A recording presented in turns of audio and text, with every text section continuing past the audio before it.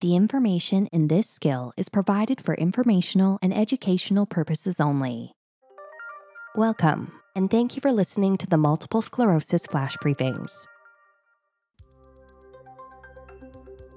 Hello, I'm Price Wooldridge, and you're listening to Multiple Sclerosis News Today's audio news. These are today's news highlights curated by our editorial staff. Visit our website at multiplesclerosisnewstoday.com for more relevant news and patient perspectives. Hidden disabilities, fairly common at RRMS diagnosis, study finds. Many people newly diagnosed with relapsing remitting multiple sclerosis experience substantial hidden disabilities, such as depression or fatigue, a study highlights. Findings indicate that treatment with disease-modifying therapies generally does not affect the severity of these problems, at least in the short term. Considering the substantial impact that hidden disabilities have on patients, ranging from effects on relationships with family and caregivers to employment, it is vital that more research focuses on this unmet need, the researchers wrote. The study, The Influence of Disease-Modifying Therapy on Hidden Disability Burden in People with Newly Diagnosed Relapsing Remitting Multiple Sclerosis, was published in Multiple Sclerosis and Related Disorders.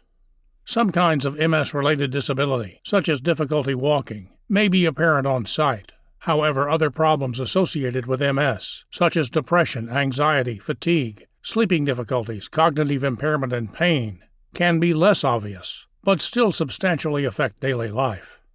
These hidden disabilities have generally received less focus in MS research than physical impairments. More than a dozen disease-modifying therapies, or DMTs, are approved to treat RRMS. These medicines have been proven to alter the disease's progression by reducing the risk of relapses and delaying the progression of physical disability. The impact of these treatments on hidden disability is less clear. Using data from the Scotland-wide national database, Future MS, a team of scientists in the UK and Germany identified 440 people, mean age 37.4, who had been diagnosed with RRMS within 6 months. The participants underwent an initial battery of evaluations, or baseline measures, and nearly 90%, 392 patients, were again evaluated 1 year later. At the baseline evaluations, slightly more than two-thirds of the patients elected to start on a DMT. The specific DMTs used were chosen based on each individual's unique situation, at the discretion of the treating clinician. The most commonly prescribed DMTs were Tecfidera, 148 patients, Copaxone, 52 patients, and interferon therapies, 29 patients. Based on baseline assessments, 58% of the patients, 255 out of 440, were classified as initially having a low burden of hidden disability, whereas 25.4% had moderate, and 16.8% had a high hidden disability burden. Almost half of the participants experienced moderate to high levels of hidden disability burden at baseline, the scientists wrote. These individuals scored particularly highly on measures of fatigue, depression, and anxiety, whereas most performed well on the included cognitive measurements. 1 year later, most patients, 70.2%, were still in the same category of hidden disability burden. A considerable number, 26.1% or 115 patients, improved. For example, transitioning from a high to moderate hidden disability category, while 3.7% or 16 patients experienced a worsening in such burden. Notably, changes in hidden disability were not associated with changes in physical disability or measures of disease activity on MRI scans. The researchers then conducted a battery of statistical analyses to look for associations between DMT use and changes in hidden disability. Results showed that treatment with the DMTs, Gilenya, and Mavenclad were significantly linked with improvements in hidden disability burden after 1 year. Our analysis identified a significant association of Category 2 DMT treatment, that's Gilenya and Mavenclad, with improvement in hidden disability burden.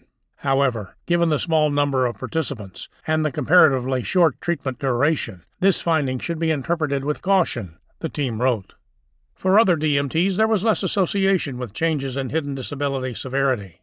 Our results indicate that, for the majority of DMTs used early in the disease, there is little evidence of a substantial impact on hidden disability burden in the short term, the researchers wrote.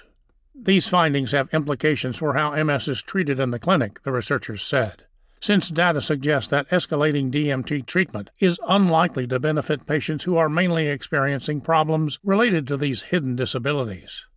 Our results suggest that hidden disabilities do not constitute an indication for escalating therapy in the short term, the team wrote.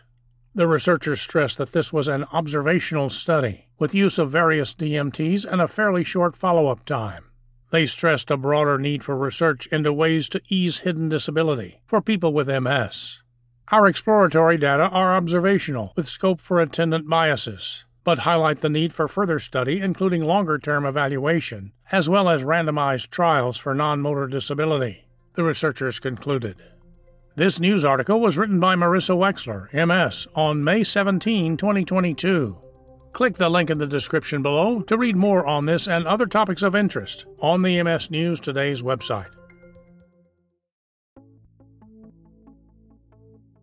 Through the Looking Glass, a column by Beth Ula, published on May 18, 2022. After standing still, finding my next step. The carousel never stops turning. A quote from the TV drama Grey's Anatomy.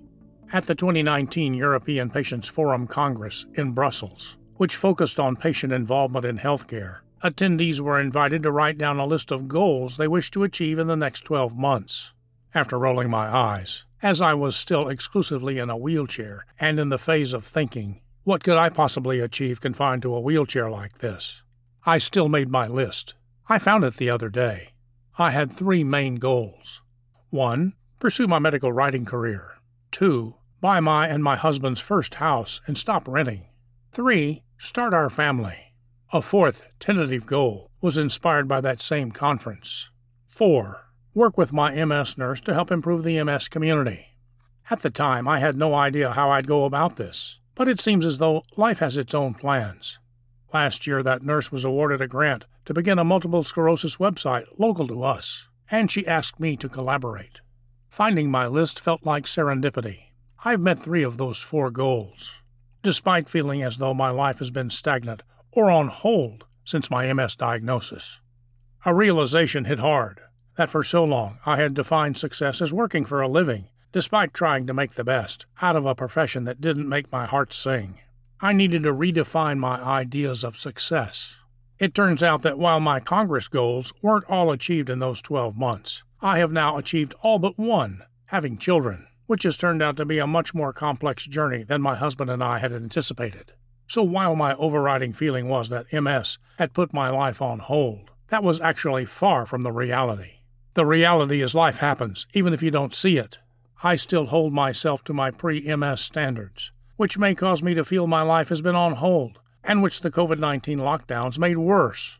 I'm actively working to adjust those standards.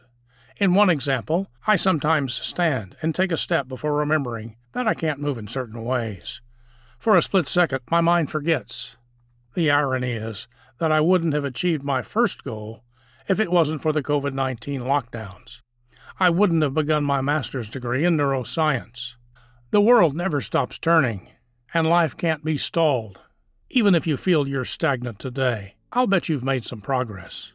Did you get dressed? Did you shower or have a bath? Did you write? Did you have a moment that brought joy to your heart? I would say that is a win. That's what we can hope for. To read more columns by Beth Ula and our other contributors, visit our website at multiplesclerosisnewstoday.com. Follow the link in the description below. This is MS News Today's audio news. Subscribe to our channel to never miss an episode. And if you're listening on Spotify, Apple or Google Podcasts, hit save. Thanks for tuning in. The information in our flash briefings and podcasts are provided for informational and educational purposes only. Be sure to tune in daily to Multiple Sclerosis News Today for the latest news and perspectives regarding the disease. Discover more content that might be of interest to you at www.multiplesclerosisnewstoday.com. And be sure to follow us on social media and join our Multiple Sclerosis News Today forums, a trusted MS community ready to welcome you anytime.